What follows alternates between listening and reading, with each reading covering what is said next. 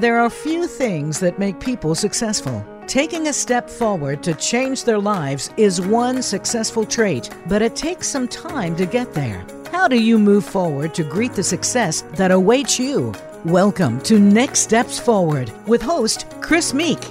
Each week, Chris brings on another guest who has successfully taken the next steps forward. Now, here is Chris Meek. Welcome to this week's edition of Next Steps Forward. I'm your host, Chris Meek.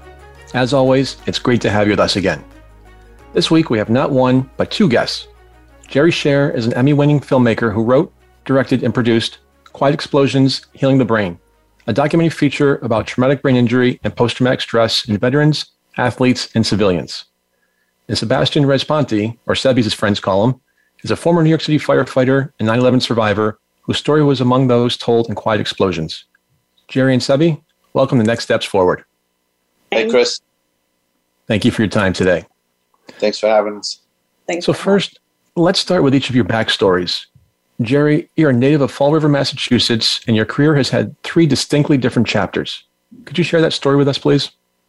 Sure. Well, when I was really young, maybe 8 years old, I knew I wanted to be an artist, and I was a painter at that time and followed a career in the arts. So I got a Bachelor of Fine Arts from UMass in Amherst, and then I got a master's degree in art education, and I was a teacher of all different grades, and then I became a professor of art, and I really liked that work. But one of the colleges I worked for asked me to work in London for them with my students, and that kind of changed my view because I loved being in business and I loved being the liaison for the college. So I kind of wanted to go further, and I saw a little ad in the Boston Globe, and it said International Freight Specialist. So I applied for the job, not even really knowing what it was. I just knew I liked to travel, and I knew some languages.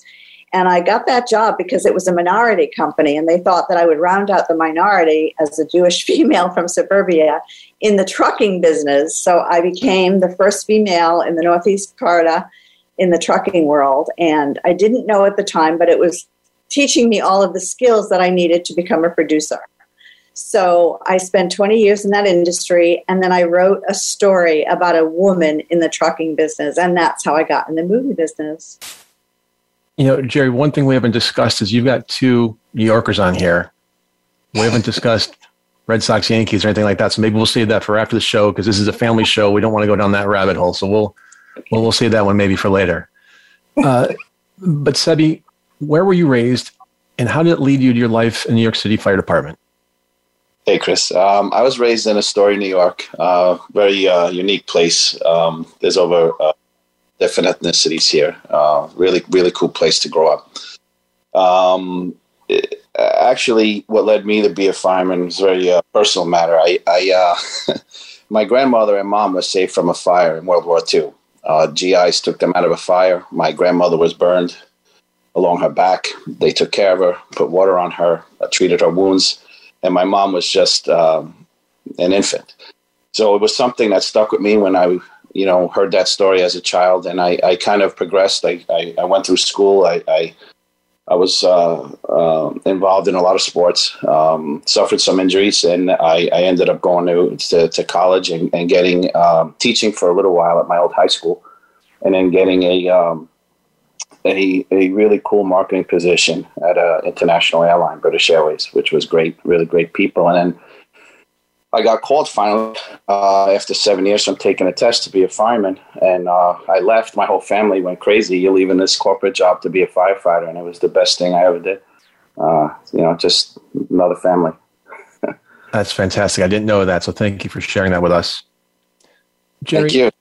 Quiet Explosions wasn't your first health-related production. Among the 22 projects you've completed since joining the Directors Guild of America in 1998, one was a 12-part docudrama about healing through alternative medicine titled Live Life. What drew you to that topic, and what was your big takeaway from that project? Well, many years ago, I was up at Esalen in Big Sur at a seminar called Guided Imagery, having fun with guided imagery, and I didn't really know what it would be like, but I met Dr. Emmett Miller, and he was the founder of Mind-Body Science in the early 70s. And when I finished this 3-day seminar with him, I was really taken because he explained and taught us that you can control your cells with your thoughts. I really did not know before that I would have the ability to control my cells in my body through my thoughts.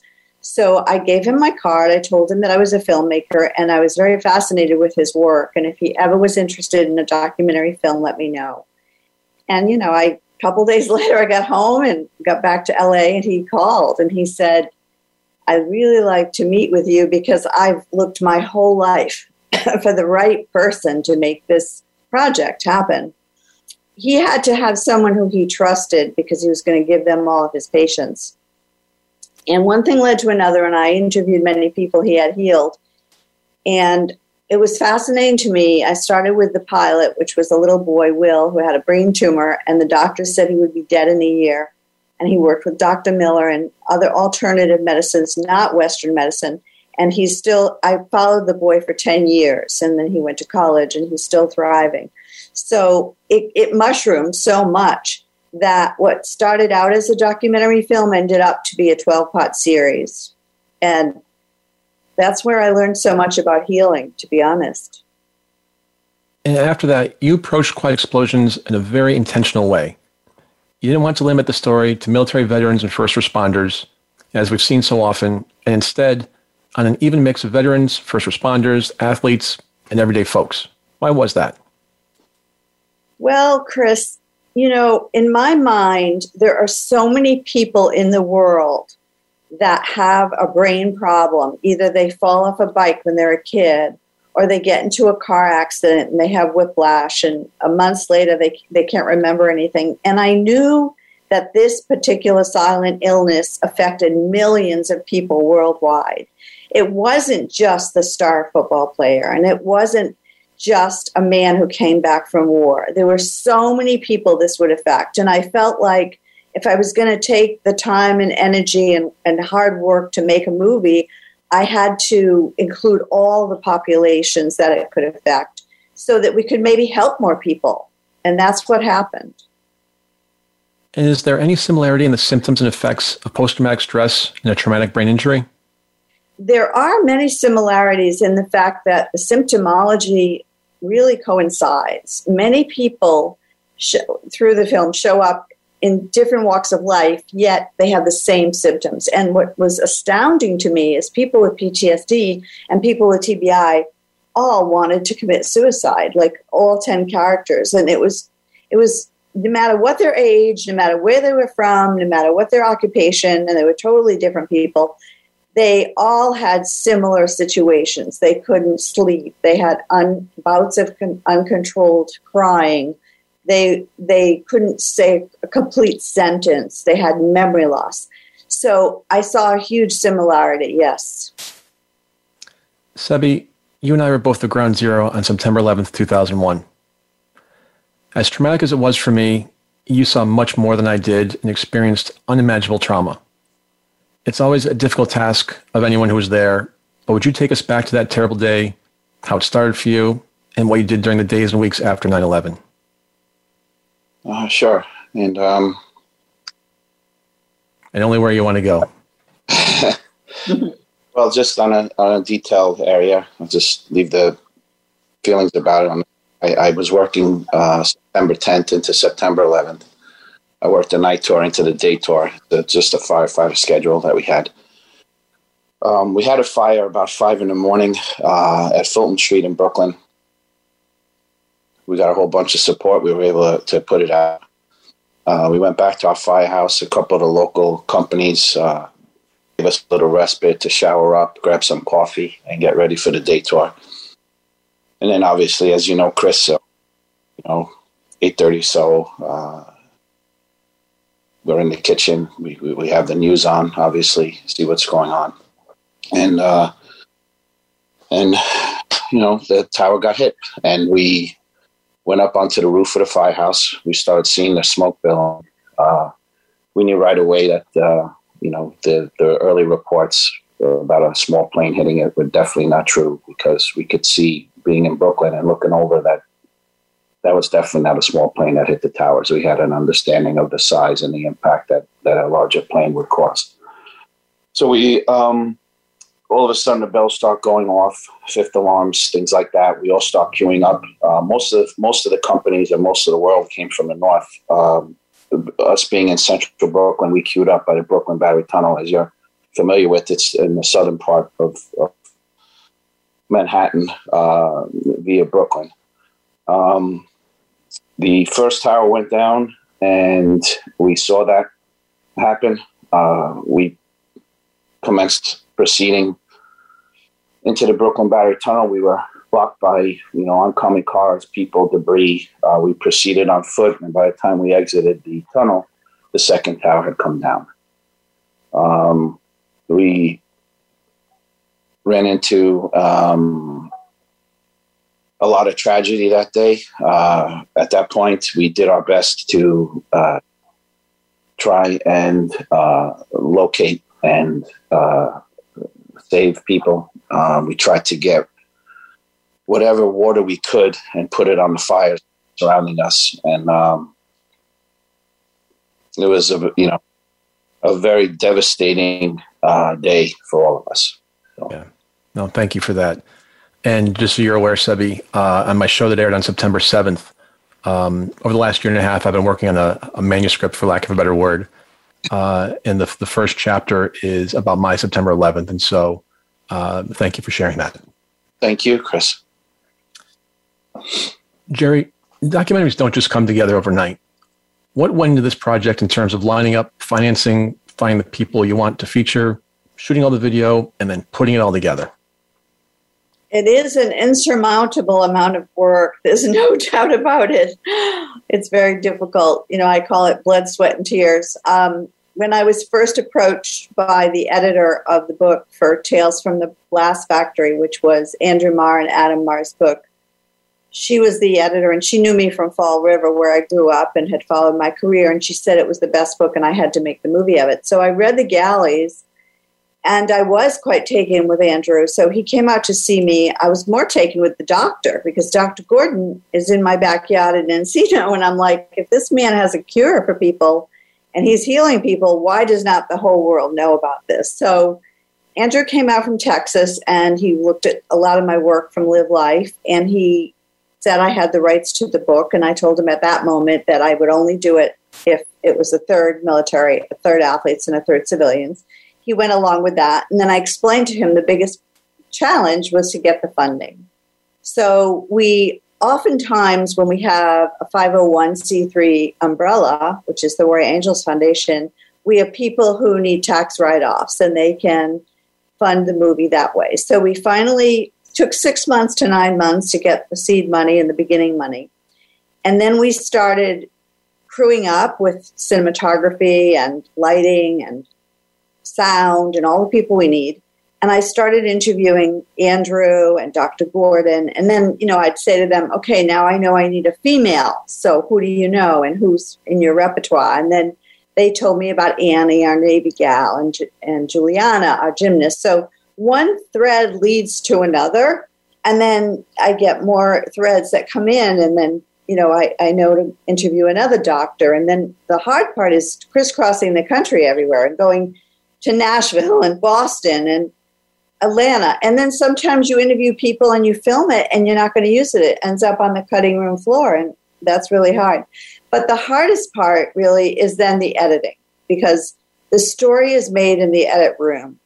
It's not like a regular feature where you have a script to begin with. And I never have an agenda, so I never really know what the magic is going to be. And then, then I met Dr. Sher in New York, and he told me about Sebastian. And, I'm like, Sebby would be amazing having a firefighter, So I go with the flow, and I never really know what's going to happen, but that's the beauty of making a documentary. So in post, we have to concern ourselves with 24 frames per second.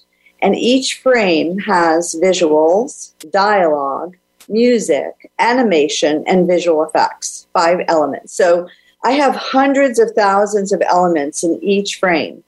And my art background gave me the ability to freeze every frame like a painting. So I think that's why people say the movie has great content, but it's also pretty visually stunning, I hope. And what did you learn during the production of Quiet Explosions that most surprised you about traumatic brain injuries and post-traumatic stress?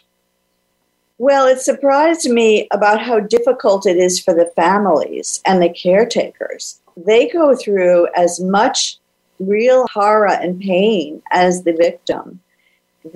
Not only the wife or the spouse or the mother or the children, I mean, it affects the entire family.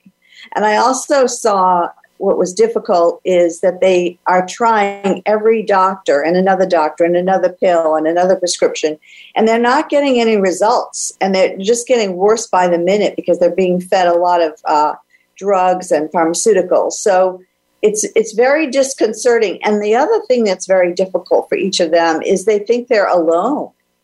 And it wasn't until we had the cast and crew screening in LA when these 10 characters met. There was such a camaraderie when they saw each other on the screen that they were all living through the same thing in different ways. But it was just amazing. I remember Sebby and Juliana hugging and saying, oh my, and Juliana was like, there's other people out there like me. So I think that was a big reveal to me when I realized that these people need each other to see how they can heal and that there is hope.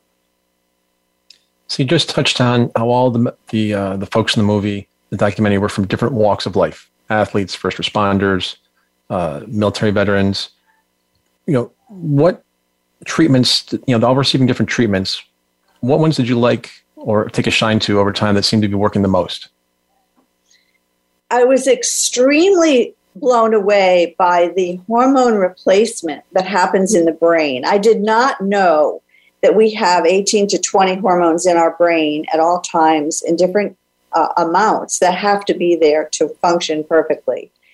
And when people get knocked in the head, the pituitary gland is not functioning and it isn't producing those hormones. So what Dr. Gordon does is he does blood work, very extensive, and the lab analyzes what's missing. So you could be missing cortisol or pregnenolone or, testosterone. And they replace those hormones in the right doses. Now, that was astounding to me because I saw each of these characters get better and better and better. And they said to me that they felt like Cinderella, like their life had opened up again and they were real. I was also not familiar with hyperbaric oxygen therapy. I kind of had heard about it, this floating here and there, but it wasn't prevalent like an MRI or a CT scan. And putting massive doses of oxygen in your brain really helps you and your whole body. So when Sean and Sebby did the HBOT, I mean, they got so much better. So that was revealing and has helped many. A lot of these characters, though, have to have a combination of these things, not just one.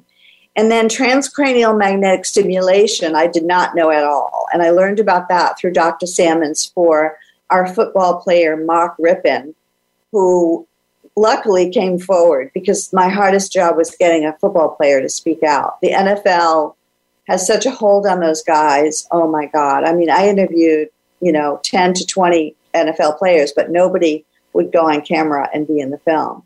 So I'm grateful to Mark Rippon and Anthony Davis, who really wanted to speak out. And that was just so much courage and bravery.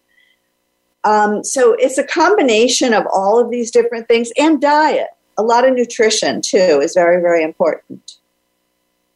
So you talked about connecting with Sebby the first time, being introduced to him. Tell us how that went, your first interaction with him. Well, I was very excited and anxious to meet Sebby. We first met on the phone because I'm in LA and he's in New York. And usually I can tell right away by a phone call if something's going to work out or if this character person is going to open up to me. It takes time, but, I was very excited that he was so authentic and he spoke from the heart. I could feel that immediately. We had a really great rapport right away. And, of course, when I finally met him in New York, I went there to shoot. I mean, that was just fabulous. And meeting his whole family and his daughters and bringing him to some places that I had set up to shoot with some friends of mine. I mean, it was, we were all sort of like old souls, like we knew each other from a past life or something. I mean, that's how I felt. And I was grateful that he was speaking to me he trusted me. I felt like he was telling me his story from the inside out and revealing things that perhaps he might not have been comfortable with just anyone. So I was, everyone will always say to me, who's your favorite character? And all of a sudden I'm like, I love this fireman.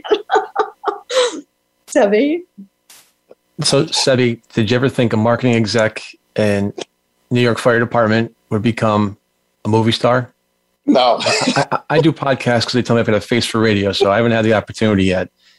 So tell us about your first meeting with Jerri. Gosh, she's everything you're hearing and seeing and more. She's just a remarkable woman. She's extremely intelligent, but her compassion, exceeds even that. She cares about what she's doing, the people that she's helping. She's being very humble about it, but it takes a lot of courage to do what she does. This is not an easy environment to navigate through. To her earlier point about the NFL stars booking a rip, I mean, this lady has been a trailblazer, and she's helped millions of people that she's never even going to meet. So, Jerri, I know we're going to Oscar season here. Where can people find the documentary? Well, the documentary is going to be playing at the Laemmle Theater here in the LA area, October 8th to the 14th. That Oscar qualifies us. It's also streaming on every platform, Amazon, Hulu, Vudu. And if you go to our website, quietexplosions.com, you can see every streaming link. You can see where to buy the DVD. You can go to our Facebook page, Quiet Explosions Facebook page, and learn more about it. You can always email me at Jerri13, which is JERRI13 at AOL.com. I do respond to everyone. I get people who call me or text me or email me from Taipei, from Paris, from Berlin, and they say, oh gosh, is this Jerri Sher? I just want you to know I was just going to kill myself and take my life, and then I saw your movie. I am not going to take my life. I know now there's hope. And so I feel like we are affecting people. So the more people that see the film, put a little review on Amazon, and then tell other people, that's how we're going to help the whole world. No, and I've seen it not once but twice because it was very moving. And I got more out of it the second time, just sort of absorbing more and listening more carefully and intently and understanding a little bit more of the process and the individual storylines. So it's definitely worth our listeners and viewers watching. I highly recommend it. So thanks for sharing that, Jerri. We've been talking to Emmy-winning director Jerri Sher and 9/11 survivor Sebby Raspanti, and we'll be right back after a short break.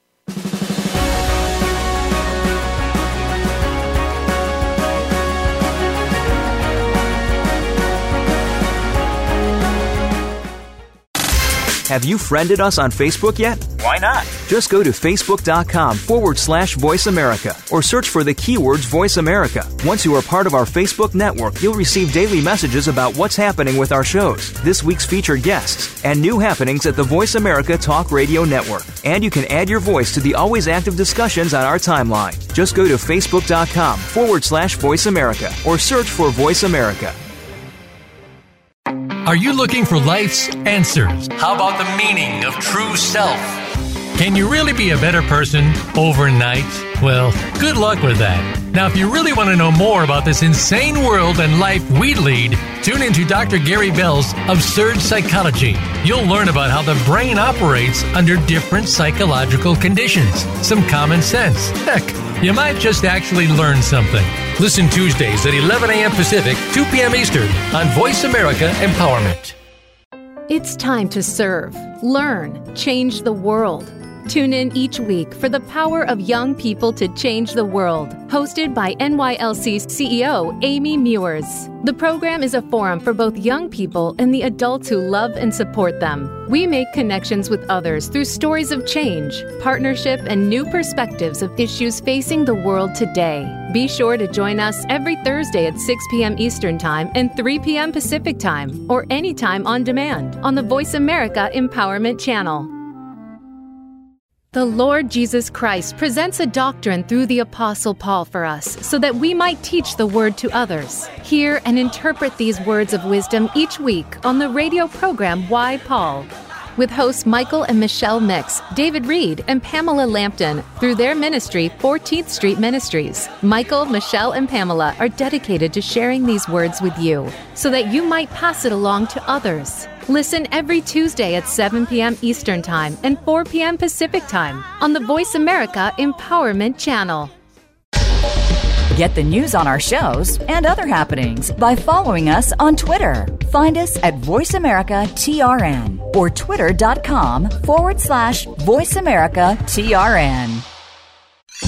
Your favorite Voice America Talk Radio Network shows and hosts are in your car, outdoors, and wherever you need them to be. Listen anywhere. Get our mobile app for iPhone, BlackBerry, or Android at the Apple iTunes App Store, BlackBerry App World, or Android Market.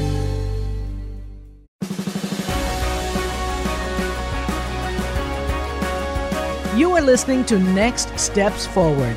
To reach Chris Meek or his guest on the show today, please call in to 1-888-346-9141. That's 1-888-346-9141. Or send an email to chris@nextstepsforward.com. Now, back to this week's show.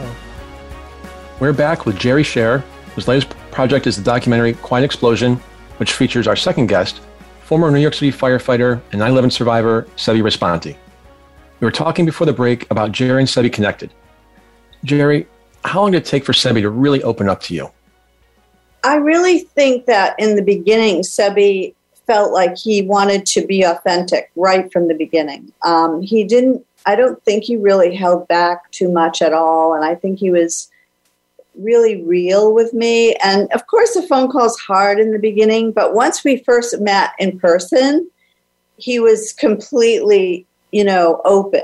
And I think he felt close enough to me and trusted me enough that I would represent him and his story in the right way and not, and same with his children. I mean, he felt strong enough that I could meet with his little girls and talk with them. And that was hard for them to go through the fact that the father had lived through this horror and what it was like for them.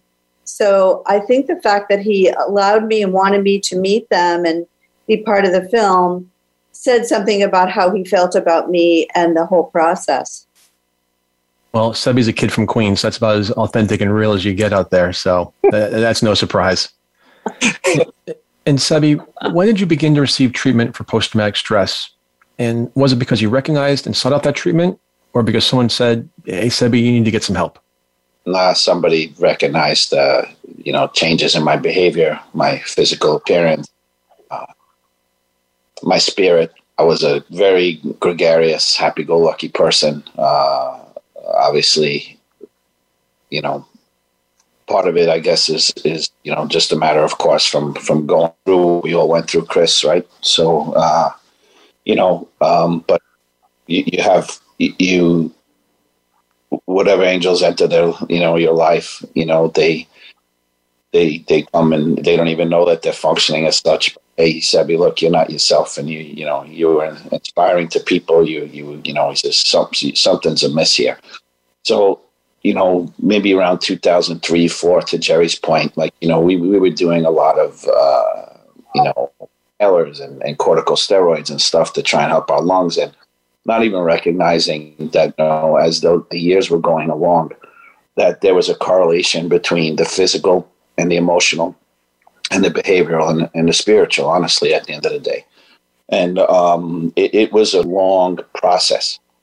And it took a lot of different, to Jerry's point, it took a lot of different healers and time and a circle of health, Chris, basically, right? It's not just one component. You heal the physical, right? The chemical exposure and how it affects your brain. And you saw the film, I felt like my brain was just right up against my skull. I mean, it's almost impossible to function really as anything, because you're dealing with all that stuff. And the hyperbarics helped.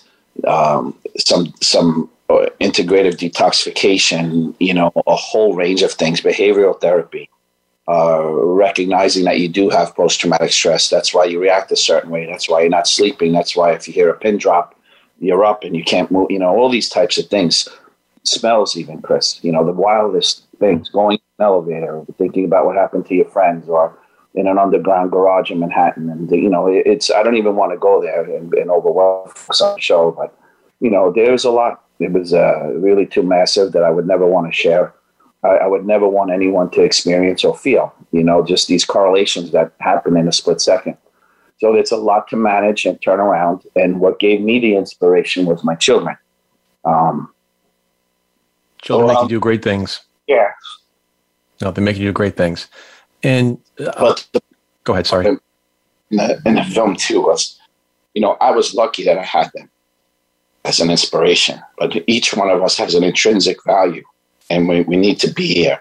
And to Jerry's earlier point about preventing, people not wanting to continue with their lives and stuff, you can't do that. You have to recognize that we're all part of a mosaic here, and we all have a role to play, and we all have, we all have honor and light in us that we need to share and continue to go. No, thank you. And, I think I've been telling our listeners and viewers over the last year or so that as bad as COVID-19, the pandemic has been, the one good thing I'm taking out of this is it's really putting a light on mental health and allowing people, giving the people the strength to say, hey, I'm not alone. It's okay to not be okay and come out. So thank you both for doing this and for sharing this. And another thing, in my nonprofit world, we have a program focused on mental health for veterans with post-traumatic stress, but it's really concentrated in technology. And what I love about the documentary, and to your point, Sebby, you just highlighted it there, was there's not just one thing to help you. And not one thing works for everybody. You have to try different things. You have to go talk to different people. And by exposing these different options to people, I think it's going to make it easier for folks who need to get some help to say, hey, even though I tried something 3 years ago that didn't work, maybe I should go look at something else. Right. So thank you both for sharing that and bringing that to everyone's attention. Thank you. Jerri, you've said that each person and story in Quiet Explosions touched you, but there was one person with whom you have a special connection. Please tell us about Alan and his story. Well, it's an honor and a pleasure to let you all know that the man in the movie who was in surgery in 1997 when he was 50 is my husband, Alan. Alan had nothing to do with the movie originally. And I was halfway through the film, and I was with Dr. Gordon at a medical conference in San Diego, and we were sitting around a fireplace at night. Most people know nothing about my personal life. I just do my work and focus on the movie. But something came up about my husband having open heart surgery and ending up with brain impairment and no short-term memory whatsoever, unable to work, and so on.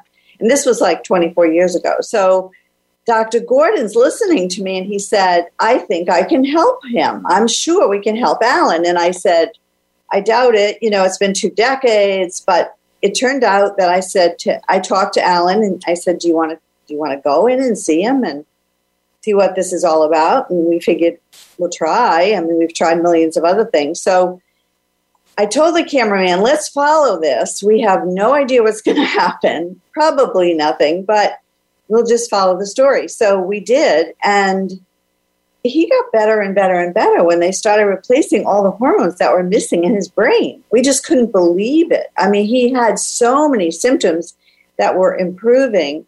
So at the very end of all of the footage, I went to my editor, and she looked at everything, and I said, look, if you have too many characters, just take out my husband, delete him. And she looked at everything and said, Jerri, we would never take Alan out because he's the guy next door. He's the man from Minneapolis or Iowa or South Dakota.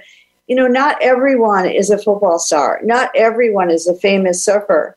And people can relate to Alan. And, of course, everyone loves his cuddling story at the end of the movie. So I felt that by me doing this to help others in the world, look what happened to my family. He improved. My daughters can't believe it. My grandchildren. So, what you give, you receive. And that's what happened in this movie. So it's pretty miraculous. This question is for both of you. What have you seen about America's healthcare system, insurance system, or government policies that can be done better to help people who have experienced a traumatic brain injury or post-traumatic stress? I feel like we need to get all of these protocols in the VA as soon as possible. I mean, we have to help the veterans. There is a solution. They need to stop giving them pharmaceuticals constantly. I just hope and pray that this movie will make that happen.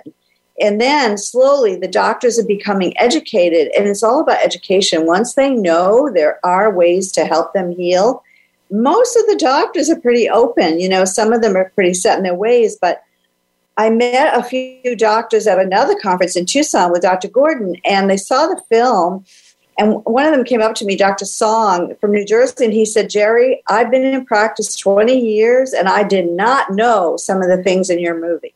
We must do an interview. So we did a little interview the next morning, and that is in the extras in our DVD. And it was amazing to me that he was so open, and some doctors are open when they realize there's more we can do for society. Sebby, I saw you nodding a lot there.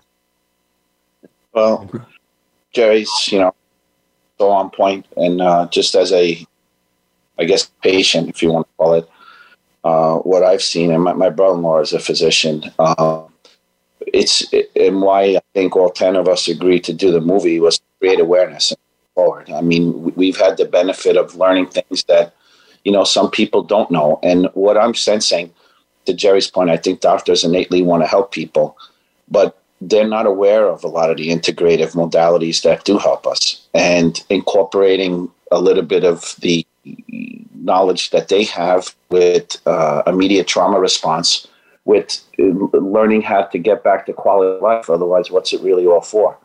And that's the thing. It's not day-to-day basis. What is it that needs to be done? To Dr. Gordon and Jerry's point, about recalibrating the hormones in the brain, or treating the actual swelling in the brain that occurs from toxic exposure or from a trauma. And, if you would have interviewed me 10 years ago, Chris, I wouldn't have been able to complete a sentence. It's been a really long journey, a lot of work that was worth it. And we're all worth it. And, I want to walk my kids down the aisle. I want to be there for when they have kids and stuff like that. And, Alan and I spoke about that too. And, I don't want to offend Jerry, but I think I got even closer to Alan and I got Jerry. He wished that I was one of those kids he was cuddling, But, it's great. We need to take the reins off. I think there's a little bit too much of it's either this way or the highway. And I think that comes from the medical arena, maybe more, let's be honest, maybe more from insurance companies or pharmaceutical companies that feel they need to have control over a revenue stream, instead of looking at people as individuals that have lives, that are fathers and mothers and sons and daughters and just people. We're not nameless and faceless people. And I think that's really what needs to happen. It needs to be an entire recalibration of how we assess things and not marginalize these integrated people. And we're kind of seeing that right now, Chris, unfortunately, in what's going on. There are so many amazing healers and physicians that have a story to tell to help people genuinely. And I think they're being suppressed. And I think that's why I feel that, Jerry's very courageous in going down this path with the documentary, really courageous. And I think that everyone who participated in the film to be vulnerable enough to recognize that even to have gone through it is not enough. You really need to pay it forward, because, I feel fortunate that these angels came in my life and that there's a reason, there's a reason for everything. You have to tell your story if it's going to help other people. You shouldn't keep it to yourself. And Sebby, we've talked a lot about 9/11, but as a firefighter, you certainly would have experienced a great deal of stress and maybe post-traumatic stress in the years leading up to that. How do firefighters and first responders deal with the day in, day out traumas of the job? Well, that's a amazing question. I think that sometimes it's easier than others. The one thing is that we lead each other. We could all come from different backgrounds, but we're all firefighter family, and we know dark and in the heat that we have each other's back, and that we'll always be there for each other. It's a shared experience, obviously. Sometimes, Chris, not so good. Sometimes people resort to maybe drinking too much, eating too much, or behaviorally not acting the way they can. It's a byproduct of the exposure and not recognizing it. So another, I think, important light that's being shown during the film is that you need to recognize that it's okay if you're exposed to something, that you have to express it, not suppress it. Because if you suppress it, it's going to come out in a way that isn't beneficial to yourself or people around you. And it's rough, and 9/11 specifically, there really are no words to say what happened that day. And I think you know that. It's been a very, very, very long time to unravel parts of it and recognize that you know that it's always there, especially with the anniversary now. At this time of year, always affects us on a cellular level. We know when it's coming, we feel it, it affects us. I'm sorry if I'm emotional. I've been a rock, but with the 20th anniversary and not sleeping so much because of it, and all the recognition, that we're fortunate, Chris, you and I. We made it through that day, and we have an obligation to live with honor, like you do. You support so many people that you'll never meet. You have the courage to start a foundation that supports the people affected by what happened that day. I speak to veterans all the time that say, hey, Seb, I think because of what you guys went through and so on and so forth, and they put themselves in harm's way to keep all of us safe and free. And, it actually then it dovetails into what Jerri's done with telling a story about a byproduct of what all of this has done, because it definitely was a ripple effect. And you just got to keep going, and you got to, live with as much honor as you can, and try to be the best person you could be to other people that aren't here anymore and honor the suffering that took place. And always have that in the back of your mind, but also know, they want you to try and move forward and be happy. They would want that. And if I didn't make it, that's what I would want for you and Jerri and my children, is to be able to move forward and be happy, but never forgetting, because you can never forget, because it's that balance of the impact with the amplification of what life really is and what it means is just, that's what it's about. I'll put this question to each of you, and maybe Jerri, you can go first. What advice would you have for family members or others who interact or think they may be interacting with someone coping with post-traumatic stress or traumatic brain injury? You broke up a little bit. Could you just tell me the beginning of that? I was just saying, what advice would you have for family members who interact or think they may be interacting with somebody coping with post-traumatic stress or TBI? Well, the most important thing is to go to our resource page. Okay, we have a resource thing on our website, quietexplosions.com, with all of the information, doctors and groups and helping, and see the movie and understand that there is a way out. That things can get better. There is hope. The caretaker has to convince the person who's in it that they do need the help. I was the one who convinced Alan, you do need a psychiatrist, when he was ready for suicide. He wouldn't listen to anyone else but me. So usually the family members can get through, or the spouse or whoever, the mother, the father, the children, to the victim, a person who's having the trauma, the problem. There are many ways to heal. And if it's a matter of just talking to someone who's been through it, if they need a buddy, almost like an AA, when they have somebody they can call if they go off the deep end and want to have a drink. It's the same kind of thing. They need the camaraderie. They need to know they're not alone. And there are ways to get out of this hole. And you know what? You've got to find the joy in each day. So I would say, see the film, call me, call somebody in the film, go to our resource page, go to the Quiet Explosions page on Facebook, and interact with people who have lived through it and have come out of it. Sebby, I see you nodding a lot. Anything to add? Yes, everything that Jerri said, and I know for sure, is don't ever quit. Don't ever feel like it's your fault. There's a lot of guilt surrounding it, a lot of judgment surrounding it. What's wrong with you? What's going on? There are answers out there. Thank God that Jerri has moved this movie forward and we have a resource for it, because you don't know about it. It just went step to step to step, and fortunate to meeting other people. But now I understand why that happened for me, so that I could share my story for others. And now we have a place where you can go and say, oh, wow, this doctor's in my area. So maybe I can't do the hormone therapy that Dr. Gordon has, but I could do hyperbaric, or I could do this. And, it's rough. It's rough, but you can do it, and you have intrinsic value. All of us do. And we're worth it. We need to fight this. And there's hope. Look at me. I wouldn't be able to have this conversation with you. I wouldn't be able to clearly think. I just wouldn't. There's hope out there. And then the physical and the mental and the emotional and the spiritual, it all comes together, circle of health. And you can do it. You can do it. Just don't give up and keep trying, and you'll get there. Jerri, you mentioned a moment ago having a buddy to call. I love that. I went through a leadership program a couple of years ago, and on the first day, one of the things they made us do in the first half of the session was to have what they call the battle buddy. So this is your person, no matter what, good, bad, indifferent. You need something, give them a call. They're there for you 24/7.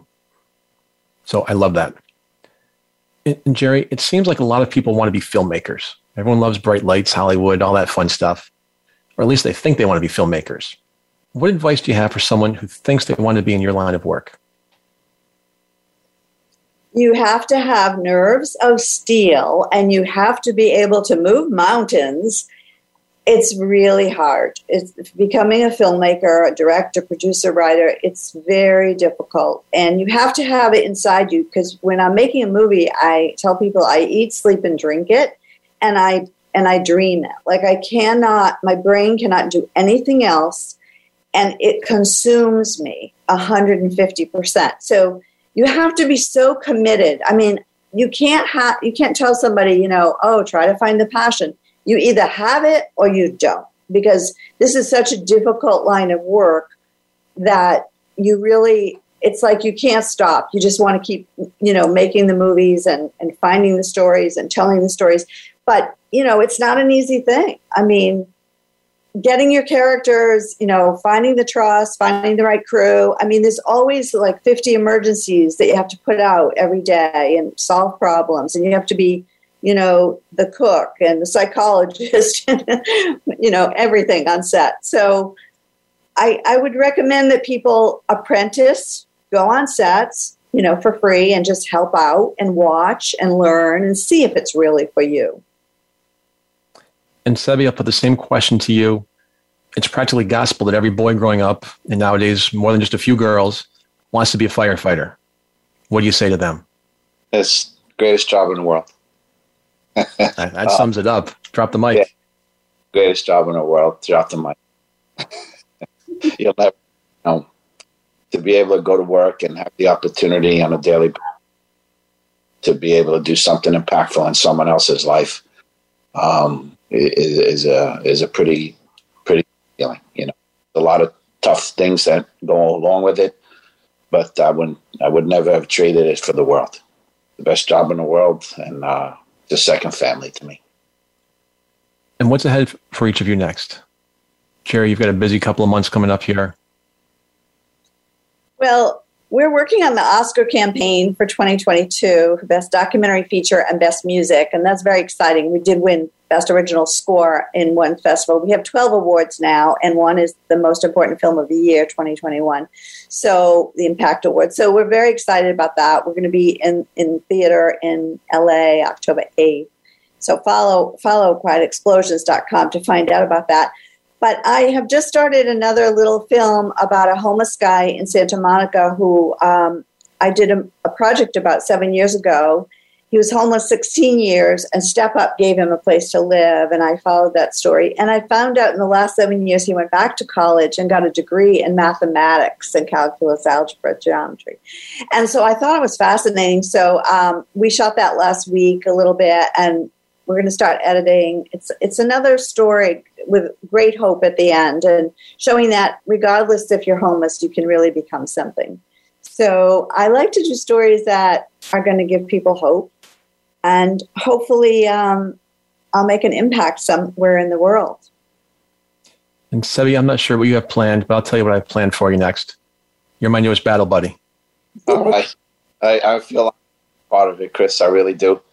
And thank you for your courage and everything you do to help people and your foundation as well. No, thank you. Two very inspirational people. Jerri Sher and Sebby Raspanti, thanks so much for being with us today. Thank you. Thanks for having us. And thank you to our audience for tuning in to Next Steps Forward. I'm Chris Meek. For more details about upcoming shows and guests, please follow me on Facebook at facebook.com/Chris Meek Public Figure and on Twitter at Chris Meek_USA. We'll be back next Tuesday, same time, same place, with another leader from the world of business, politics, sports, or entertainment. Until then, stay safe and keep taking your next steps forward.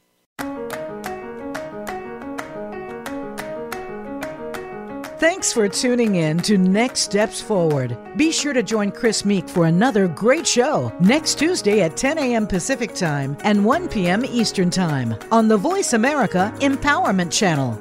This week, make things happen in your life.